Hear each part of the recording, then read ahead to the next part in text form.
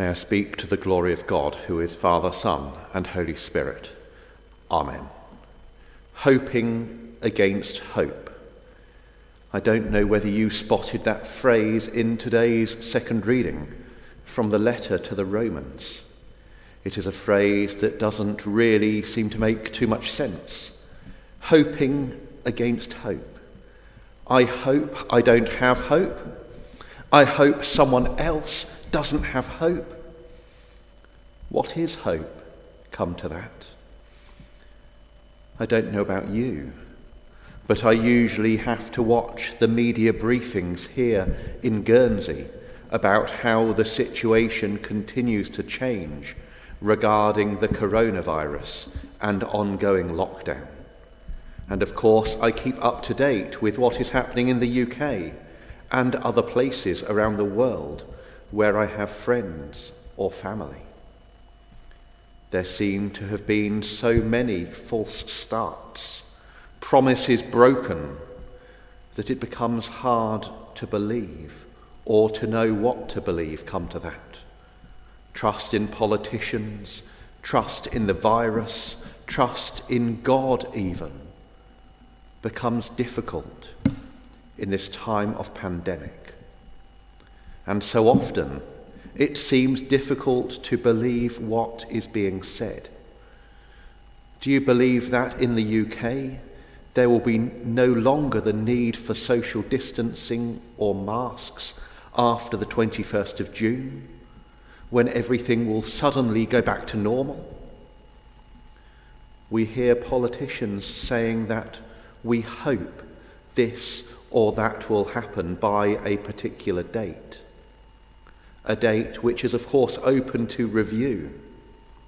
Or in Guernsey, we hear that they will not give a date because they don't want hopes to be dashed if things change and don't improve as much as they hope.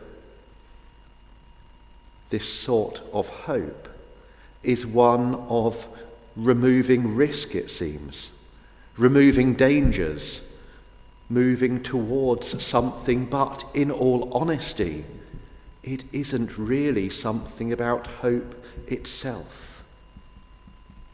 Or there is the type of hope which looks at what things have happened to us in the past, what bad things, and declares that since we have survived these things, these experiences will make us stronger.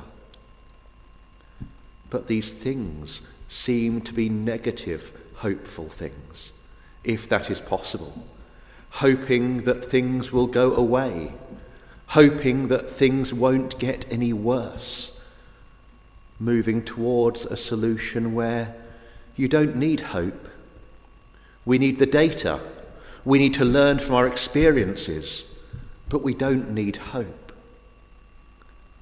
In fact, as I was preparing this sermon, I noticed the summary of an article in the Bailiwick Express.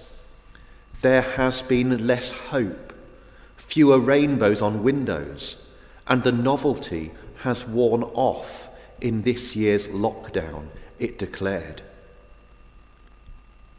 This is not the sort of hope that Paul was speaking about in his letter to the Romans. Instead, we get to a place of questioning whether we can trust God with the rest of our lives, as Paul looks back at the promise God made to Abraham, who became Abraham, in our first reading from Genesis. And how hard it must have been for Abraham to have trusted in God, based solely on something in the future, something that had not yet happened. There are 4 key words in this reading from Romans: promise, hope, faith, and grace. Faith speaks of a trust in the past, trust in what has happened beforehand. Promise speaks of a trust in the future, trust in what is yet to come. Grace speaks of God coming into the present, blowing our minds, blowing our ideas of possibility and reality apart. God can do things we cannot imagine, we can't get our head around. And so if we put these things together, trusting in the past, what God has done, trusting in the future, what God is yet to do, and seeing God's grace coming into the present, making all things possible, together with these things, we see hope. Hope, then, is not something about following data and removing risks. It is not about learning from our knocks in the past and doing better in future. It is not hoping something bad doesn't happen. Rather, it is about recognizing what God has done in the past and God's promise in the future. Moving in God's strength, not our own. That is hard. We like to feel as if we can do all things on our own, from our own strength. And we get frustrated and disillusioned when it all feels like it's going wrong or is out of our control. Or I do anyway, particularly during this current lockdown. And it all feels as if all hope is fading away, replaced by looking at figures about current infections and whether they're unknown community seeded, wondering whether it will ever again be possible to travel, go to a concert, go to a football match, or hug a relative who lives overseas.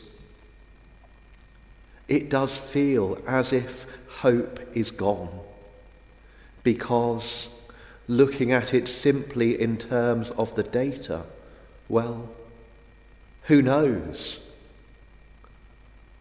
But it is not all in our strength, our skills, or our control. We are Christians, we follow Jesus Christ, we trust in God, because we know what God has done in the past. We know about Jesus' death and resurrection. We know that through Jesus we have been reconciled with God. The hope Paul speaks of needs us to accept that we have God's grace in our lives, recognize our faith in what God has done in the past, and look towards God's promise for the future. And when we get to that stage, our lives can be transformed because there is hope. When I was considering whether God might be calling me to ordained ministry, it would have been so easy to respond with, well, I hope the selection conference people aren't unkind. I hope I don't show myself up. I hope I don't feel out of place. In fact, those feelings do go through my mind at the time. Then again, when looking at whether I might be called to a new ministry, it's so easy to respond with things like, I hope the interview isn't too hard. I hope I don't get homesick should I get the job. I hope the church doesn't run out of money. I hope the congregation numbers don't go down. I hope the parish profile isn't a pack of lies. I hope there doesn't turn out to be some kind of pandemic which cuts us off from the rest of the world. So many of those secular style hopes, almost doom-laden, focusing only on avoiding something which is negative, devoid of the idea that things might actually be okay. And if we focus only on that, we have no chance of finding out God's plan for our lives, because we will just be living in fear, never stepping out in faith, never taking a risk, because we're just concerned with what might go wrong. But you know what? We know what God has done in the past. We trust in God's promise for the future. We recognise God's grace present, transformative in our lives and in the world around us. So there is no need to be afraid. God is with us. We are transformed by God's grace. Even though things won't be perfect, God will be with us because we have hope. We and the whole world can be transformed by that hope. Hope in God, in this pandemic and beyond. In the name of the Father, and of the Son, and of the Holy Spirit. Amen.